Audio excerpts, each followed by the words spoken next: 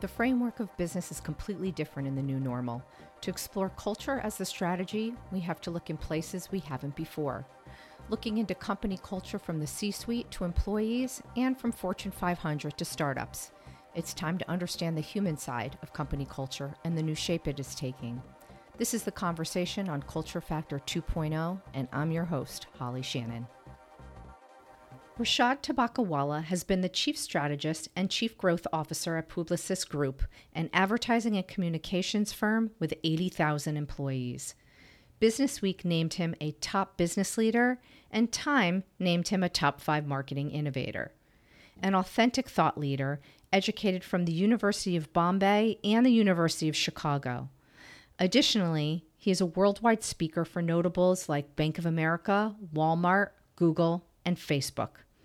So naturally, I could probably drop the mic right now, but I've watched and listened to Rashad on Morning Brew a couple of times now and felt that his conversations around company culture had to be shared with our community and listeners. The other piece of this is I have just finished reading his book, Restoring the Soul of Business, Staying Human in the Age of Data. So I really think it's an appropriate time to be discussing his book, especially since we are all immersed in work from home and all wondering what company culture is going to look like in the new normal. So hello, Rashad Tabakawala, and welcome to Culture Factor 2.0. Thank you, Holly. It's a pleasure to be here, and thank you for inviting me. Excellent. So let's get started because we have a lot to cover. So in your book, Restoring the Soul of Business, you touch on people leave bosses more than they leave companies. So my question to you is, what makes a great boss, and what do they need to instill in their culture to succeed in keeping the best talent and motivating people? The characteristics of a good boss are not very different than the characteristics of a great leader. Plus, they have a couple of other thoughts. But a great leader has 5 characteristics. One is they are capable, which is they know what they do. You want to work for a person who knows the field and she can help direct you if necessary. The second is integrity. It is very important to have a boss who you can trust, who uses real data and facts, and who doesn't stab you behind your back. The third characteristic really is empathy, which is a person who can think about other people, not just about you, but about other people in the organization and customers and consumers.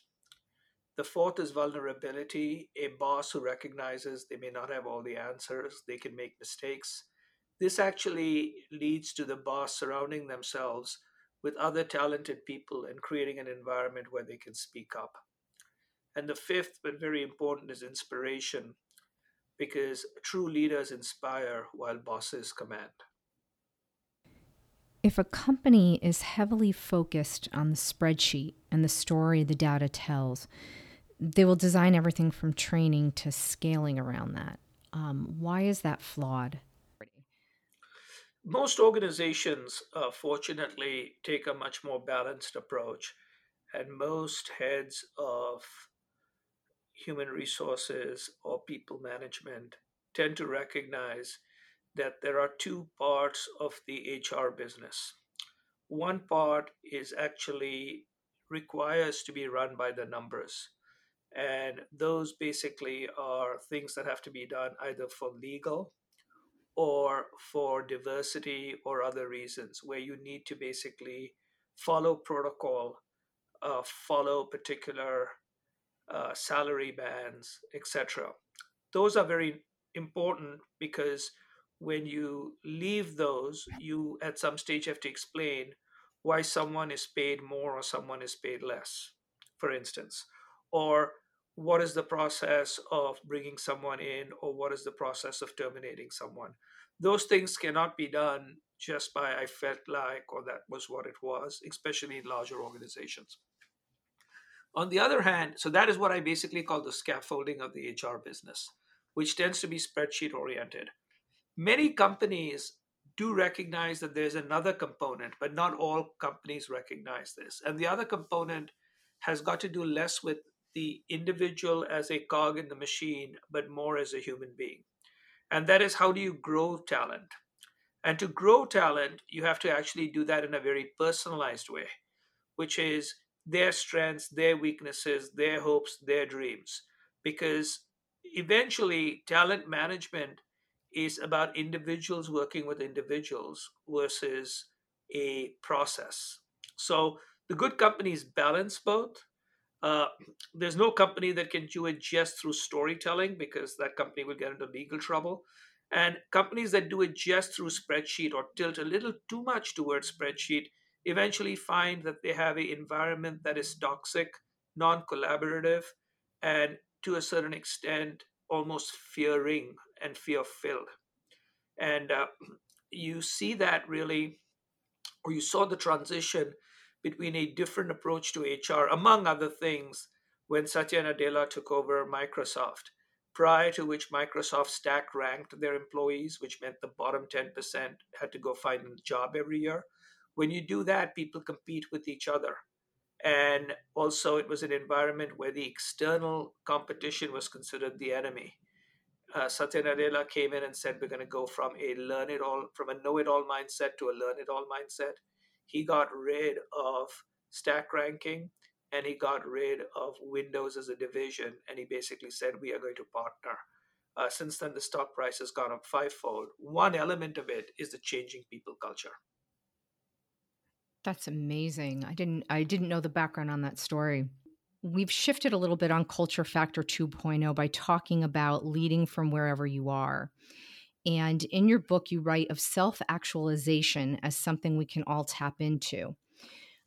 Can you discuss how that would pertain to everyone in the workplace and how companies focused on the spreadsheet might be a detriment to this? Sure.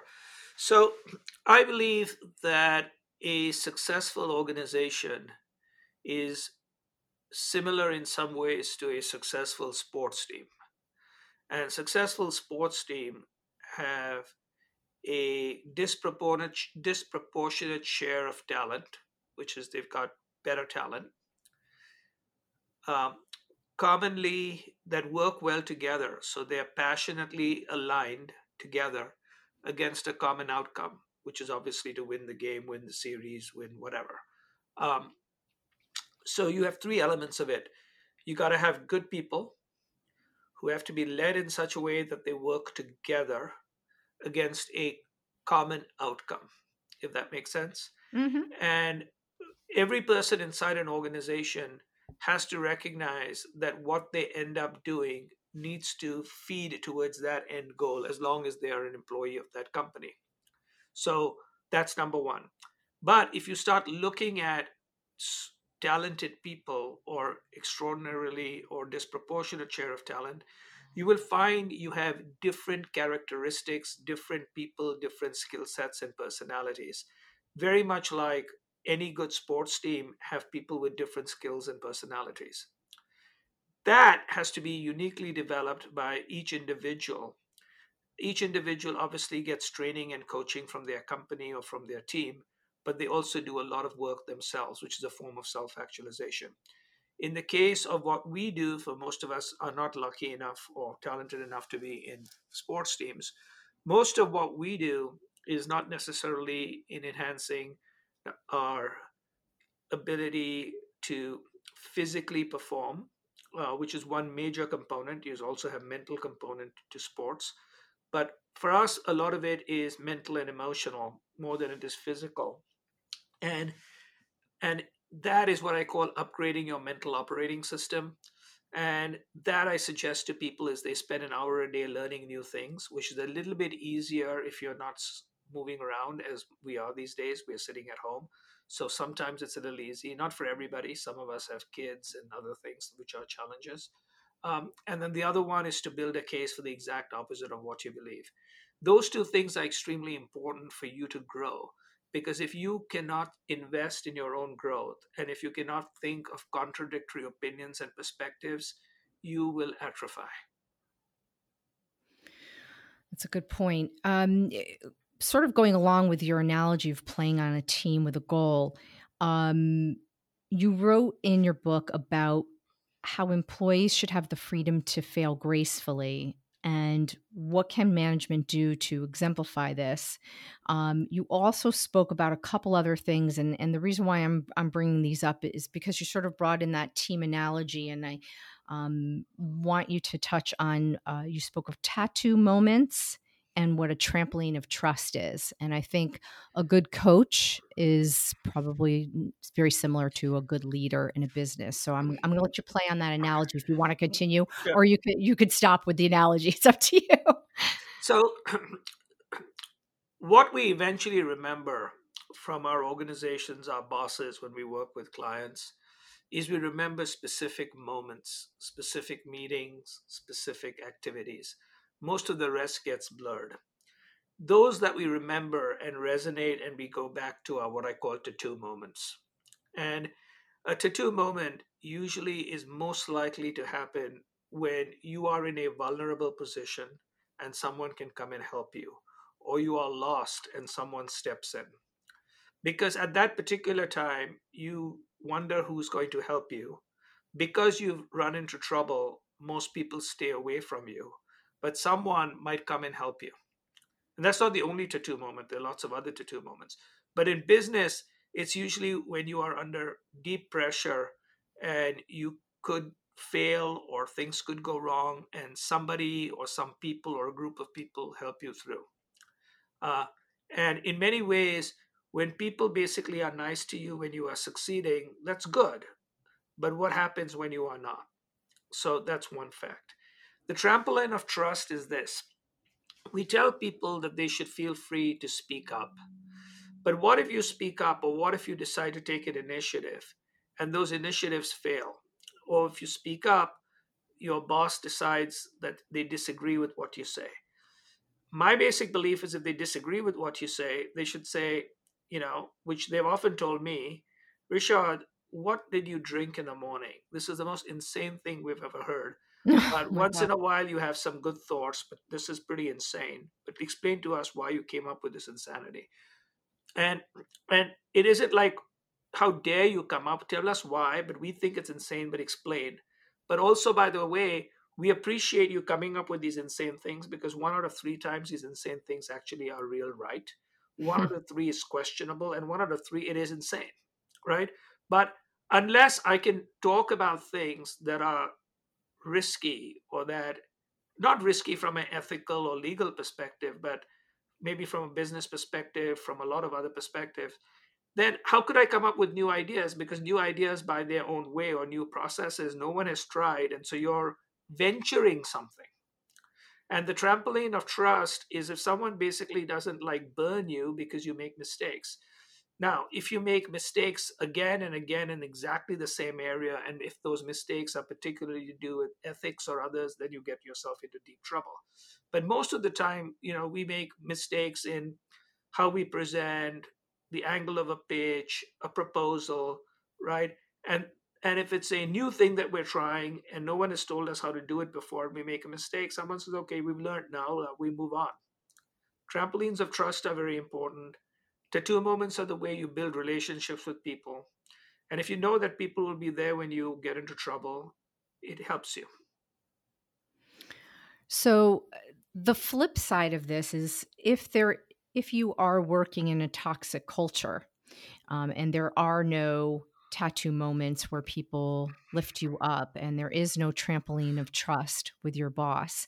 You talk about this in the book as the turd on the table, which I love that. And the magical thinking that makes the C suite or management believe it's a brownie. So we know in toxic cultures, that is something that is pervasive. So how does a company turn this around? I mean, I feel like, during this pandemic, we're maybe at a pivotal moment where some of these types of cultures might be able to be shifted. What are your thoughts on that?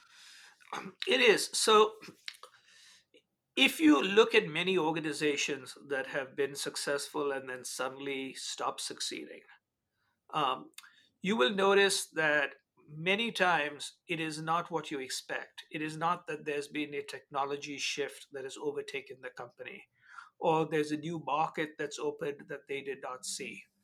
what you realize is people were aware of the technology and were aware of the new market, but they were living in an environment where basically talking about that the current model was going to fail was not acceptable. So to this date, if you look at companies like Wells Fargo was a very well run company until they decided that they needed to open up accounts and incented people to open up accounts at all costs. As a result, people began opening up fake accounts. People in that organization knew something bad was going on, but there was no environment where they could report up the line or to their bosses because everyone was basically told if you don't open up the account, you'll lose the job, but if you open up the account, you'll get the bonus. And so you have this collective thing that opening up accounts is what we need to do. But nobody basically sort of asked, but by the way, we can't open accounts for dead people or just open accounts when someone walks into the bank and doesn't even need an account and you make them sign a piece of paper. As a result of that, that environment turned toxic. They've now had four CEOs in 5 years, and the company basically is not done well compared to the other banks. You see this again in an environment which is very different, like WeWork. So in WeWork, everybody thought that it was God's gift to the earth. It was nothing but basically a real estate company that basically gave good beer. That's all it was, right? And Yeah. therefore, it should not have been worth anything more, or maybe a slight increase to companies like Regis and others. But they found themselves stalking themselves, and the whole people. It was like a manic. It was like a manic mantra, somewhat drug infused, that they all believed that they were changing the world. And they even convinced bankers, and the bankers tried to take that company out at a $60 billion valuation. The company is worth $3 billion today, okay, less than a year.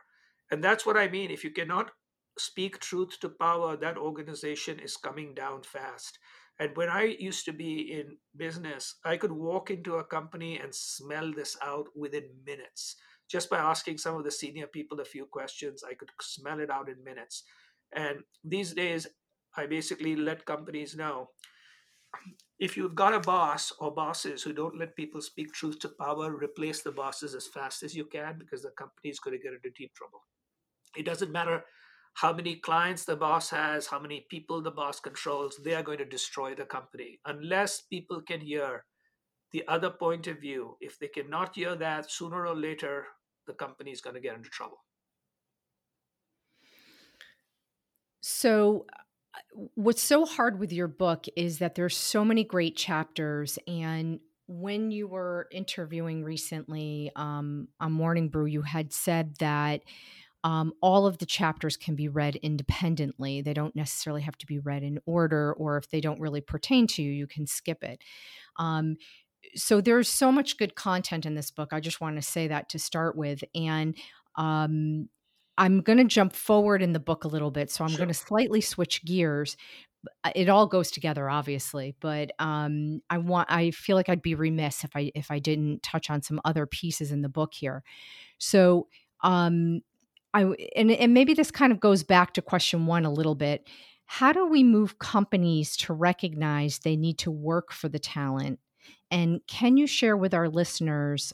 You spoke in the book about niche, voice, and story, Sure. and how they play a role in this. So, if you don't mind me switching gears over to that. Definitely. So, the broad perspective is very simply this. Most companies today, the only reason they are better than other companies, most companies, not every company, is because they have people who are working better together. That their real differentiating advantage is the people in the company.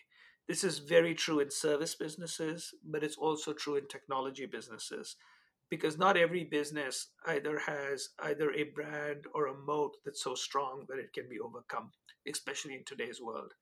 Therefore, if you think that the number one cost you have in your company is talent and your number one differentiation is talent, you should think about how the company can support talent, which is how the company can work for talent versus the talent working for the company.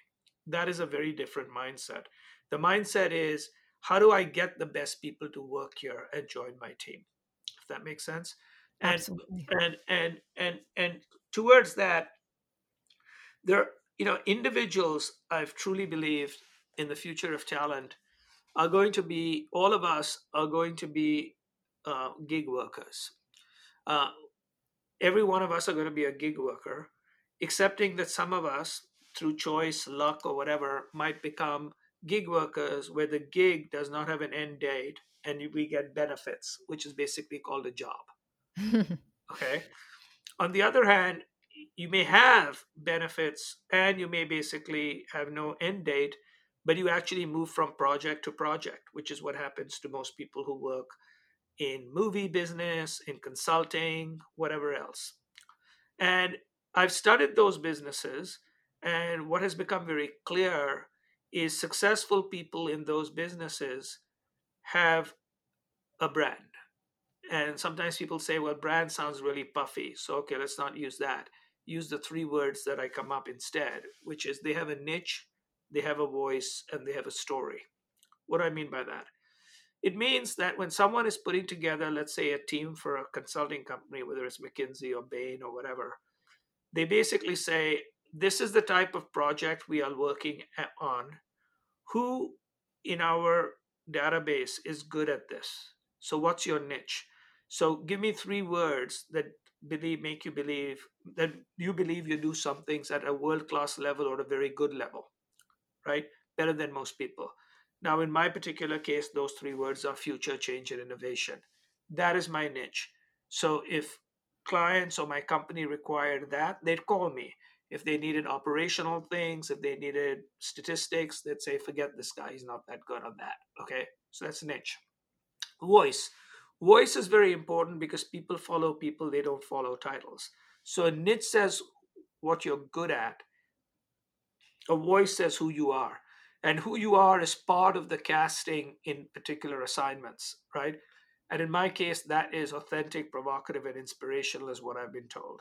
I do what I say, I challenge the status quo, but even if I challenge you, I try, or at least I've been told, I don't leave anybody feeling down. I leave them feeling inspired. That even if I say, I don't think what you're doing is correct, this is what you should do, but I don't leave them feeling they're not right. It's like, hey, I don't think this thinking is right, but that doesn't mean you're not right. In fact, I try to leave them inspired. So that's the voice. And the last is the story, which is why should I believe you?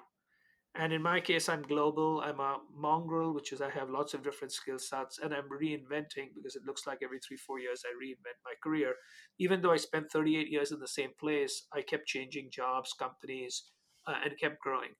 So those are my words, future, change, innovation, authentic, provocative, inspirational, reinventing, global, and a mongrel. And I've managed to reduce all of those into the words of future, provocative, and reinventing. And my blog is called Reinventing. And that becomes my focus point. But people should be able to come up with 9 words to use as a frame and a filter. A frame to sell themselves or to project or be known, and a filter to look at opportunities as they come by. Because at some particular stage, you have to be good at a few things while understanding lots of things versus being kind of okay at lots of things. Interesting. I think everybody's going to be changing their LinkedIn profile with the, with the top 3 things for niche voice and story after this. Um, I'm going to have to give some thought for myself, as a matter of fact. You alluded to your newsletter in here, right? And I'm going to put that in the show notes. Sure. Rashad has a free newsletter. I believe it's still free, right? It's free. It'll continue to be free, and it's free in every sort of sense. And the fact that it's it's free to get, it's free of advertising, it's free of affiliate links, and it's nothing gets done with your email address. It's completely free, but it does have a particular cost, which is every Sunday it takes 5 to 7 minutes to read. Ah, So it takes well, five I've to seven I've minutes of really your time. enjoyed it, and I'm sorry I didn't mean to go off course, but you had Sure. mentioned that. I want to make sure our guests know. I'll put that Yes. link So in the show notes. exactly. So it's Um, at rishad.substack.com, which they can see in yeah. the notes. So let me just continue, because when we spoke of niche voice and story, this does kind of dovetail into the concept of a personal brand. So you say that the personal brand must again dovetail with the organizational brand in your book.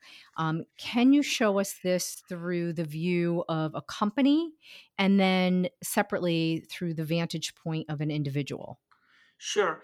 So if you look at it, from the vantage point of, so what basically begins to happen is you need to know what your brand is, and then you need to find a section of your company that allows you to thrive with that brand. Most companies are large enough, but let's say if you think about my particular perspective, which is future change and innovation, I was interested in doing pioneering work. 25 years ago, I went to, folks at Leo Burnett and said, okay, I'm very good as an account person, etc. But I truly believe there's this future thing called interactive marketing, and I would like to try it because I think that's important for the future. And you've told me that I'm supposed to think about that. And they said, yeah, we should be thinking about that. But if you're willing to work by yourself, right now you have a team of 100 people. For something new, we can't give you teams. We'll pay you the same. We may give you one person to work with you. Would you be willing to do that? And I said, yes. So, in effect, the organization, right, made Hmm. room for what I needed to do because of two reasons. One is they believed that what I was suggesting would be an important part of their future. But at the same time, it was not such an important part that they could give me unlimited money and people. Hmm. So they said, Hmm. let's build that out, but build that out. And I had to adjust to the fact that I would have a team of nobody or team of one. I'd still get paid the same, and I was doing the things that I loved. So in effect, you have to do something that aligns and helps the organization, and the organization should obviously tell you how far you can go doing your new stuff or building your own particular skill set. That's what I mean by the two have to work. Now, if my company was not in an area that I was of a particular interest, let's say I discovered that my true passion was nursing, okay? I couldn't figure out how to do it inside the company, so I would have to leave and think about a different place to go. So that's one. In the case of an individual where this is, I've seen it happening again and again. I've seen it happen with one of our daughters.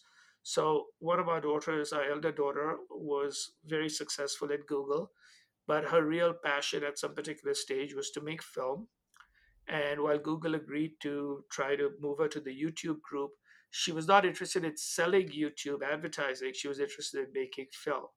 And so she put together her story boy Stitch and found that only tangentially, even a wonderful company like Google could do what she wanted to do because she wanted to be someone who created content for YouTube, not basically the person who works at YouTube, right?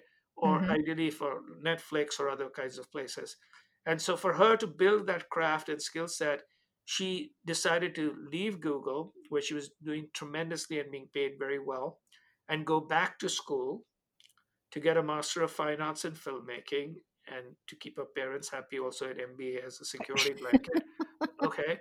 And, she now is working as a showrunner, as an assistant to a showrunner for a Apple Plus show. She's made two films, two short films. The latest one basically was selected by Tribeca, and she's about to do a deal with a major network on that particular show. And she's working, as I said, for a show that'll run on Apple Plus called Pachinko. Where she is today is she loves what she's doing. It's exactly what she wants to do, and she's paid probably 35% what she used to get paid. But she's going to be very successful, and this is what she wants to do.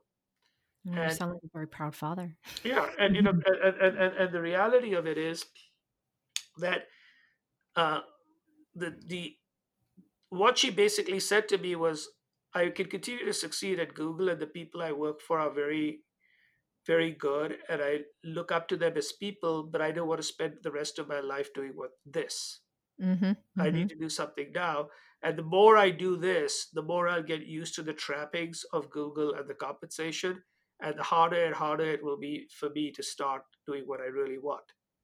So she did not let herself be priced out of her dreams, which was fantastic.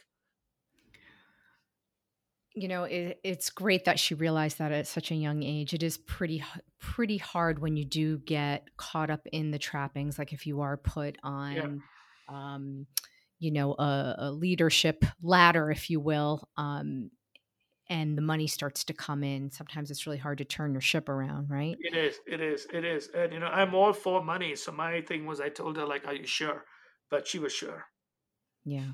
You had also talked about again talking about the personal brand dovetailing into the organizational brand. You spoke about Netflix in your book. Would you be able to share that example again for the listeners? Yeah, I mean, you think about Netflix, the many reasons that Netflix has succeeded. Um, the three reasons they've succeeded is one is obviously um, they have a amazing leader who was willing to take tremendous risks, including blowing up his own business, which was, you know, cannibalizing CD-ROMs uh, and going to streaming because he had learned that Blockbuster had failed for a long time to move from shops to sending CD-ROMs, so he didn't want to be in that mistake. Uh, the So that was very innovative. The second is they've created a culture, and this is very very important, of highly diverse, highly talented people who are given amazing responsibilities. So they don't have these big handbooks of holidays and what to do. They just basically say that, can you make sure that you believe it's good for Netflix, right? So they treat Hmm. people like adults. What that has happened and what that has done is it has created the ability to have many, many decision makers.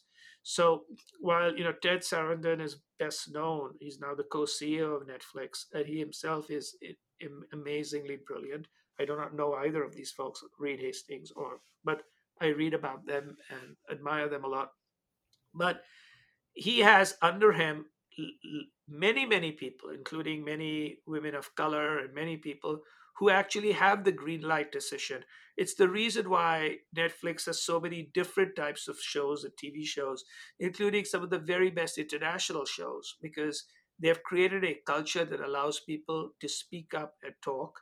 At the very same stage, it's a culture that's difficult because they ask whether you're a keeper, and for every job, they simply ask whether you're still good enough. And they take it so seriously that the person who wrote a lot about their culture and how it basically works, who was their chief talent officer, she herself lost her job because she was no longer a keeper. Interesting.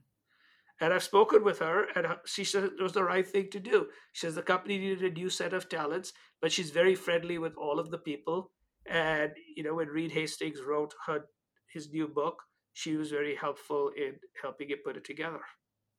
So, Rashad, as we move into AI, do you still believe that talent is the key competitive advantage? And then the second part of that would be, and in your book, you mentioned that the C suite should be focusing on their strategy and business model to ensure they attract, retain, and grow their talent. So, how do they do that? So the first is talent will be even more important in the future than it is today, primarily because the most talented people want to work with other talented people. And that is true when it comes down even to talent that wants to work on AI. So the best talent today can work, who know these fields, can work in any company. But the companies they select are companies which give them freedom, that gives them access to lots of other people who are like them. So talent will continue to be the differentiating advantage. I believe the reason businesses need to think about this is because senior management in a business, I believe, has really only two major goals. The first is to set the strategic priorities of the company. What is the purpose? Who is the competition? What is the product line? How are they going to compete? And the second one is to inspire, motivate, and grow talent. That's it, finished, over and out. Other parts of the company can do all the other things that are important in running the company. But for management, those are the two. Any good leader will tell you strategy and talent management are the two key things, strategy slash vision. And for them to be able to do that is to be aware of and speak to talent, be part. involved in recruiting talent, including at middle levels, not necessarily junior levels. Make sure that they're exposed to junior levels and recognize that, in effect, without people as a differentiator, they really don't have much differentiation. Interesting. Um, I'm going to lean in on another part here in your book, passion projects. Are passion projects a benefit to companies, or like paying their people to work on their own dreams so they can leave upon launch? Well, passion projects are important for two reasons. The first is if somebody is passionate about doing something and letting them do something like that for some portion of their time allows you to keep them in business. And I've always basically said having 70% to 80% of a world class player is better than having two mediocre players, right? Well So said. one is that. The second is if they basically tell you what their passion project is, very often the passion project is not completely out of the business, it's somewhere affiliated with the business. So I had it early in my career, while my passion project was digital marketing, over time people had passion projects about gaming. Another one had about music, the future of music. Another talked about something called social long before Facebook and Twitter. And I basically said, okay, if people you want to do that, you can do that. Take 15, 20% of your time a day, a week, and do that. That put us in a very good position when online gaming, social, and all came. So part of it is, when you're doing passion projects, there's also a cost effective way of basically uh, of cost effective way of not only managing talent but of starting to have early learning about new areas. Excellent. So, one of my last questions, and then I'm going to give you a quick fire round if we have time. Sure. Developing the whole person in a remote work environment. What does that look like? What it basically looks like is the following: recognizing that the individual that you are looking at today is not working at home but they're living in the office. And how do you make sure that they also get to stay at home? Because in today's world, we are on call all the time, and anywhere there is a screen, it's a workplace. So we have to make sure that people don't just become work besotted. That's number one. Number two is when you're speaking with somebody, ask them about what are ways that they can grow, not just how they can do their job. A big challenge that we currently have is how do we grow talent? How do we grow skill sets? The third is to basically underwrite and provide access to all kinds of online training and other kinds of things that they can basically do from home. Because the issue really is how can I continue to grow when I may not have as many opportunities to interact with other people or to learn from other people? Well, that's nice. I like that. Can I ask you quick Sure. question? Yes. How is Rishad self-actualizing? I think if I am self actualizing, it's in three different ways. The first way really is I am basically learning a lot about new things. Like I started this newsletter because I wanted to learn about the direct to customer business and Substack, for instance. The second is I'm a great reader and I'm taking this time to not only read, but watch a lot of film. So I basically watch a lot of television and film and think about it and expose myself to a lot of culture. So that is sort of the second part of it. So while one part is business related, the other one is sort of art related. Um, Mm. and the third one is I love teaching, and I'm using this opportunity to teach people. So I've taken a lot of my speaking courses and or speaking things and turned them into teaching courses in the four areas that people are particularly interested, which we've talked about, which Mhm. is how do you upgrade your mental operating system? How do you lead with soul? How do you manage change so it sucks less? How do you think about the future? I love that. One of the chapters we were unable to really tap into, so I'm just going to ask you Sure. these quick questions. Who is your favorite poet? My favorite poet are two. A modern poet is T.S. Eliot. Um, and an older poet is William Wordsworth. Uh, and those are the two sort of stuff. But I read widely because I believe that poetry is perfect words in perfect order. Oh, I like that. And who is your favorite artist? My favorite artist of all time is Pablo Picasso because he is many artists in one. Oh, very true. Rainy day or sunny day? I What I particularly like is a rainy day turning into a sunny day in the evenings because you see rainbows. Nice. And my very last thing, where is the first place you will travel to after this pandemic? I probably the first place that I will travel to after this pandemic is New York City to go visit one of our daughter's new homes. But right now they come here.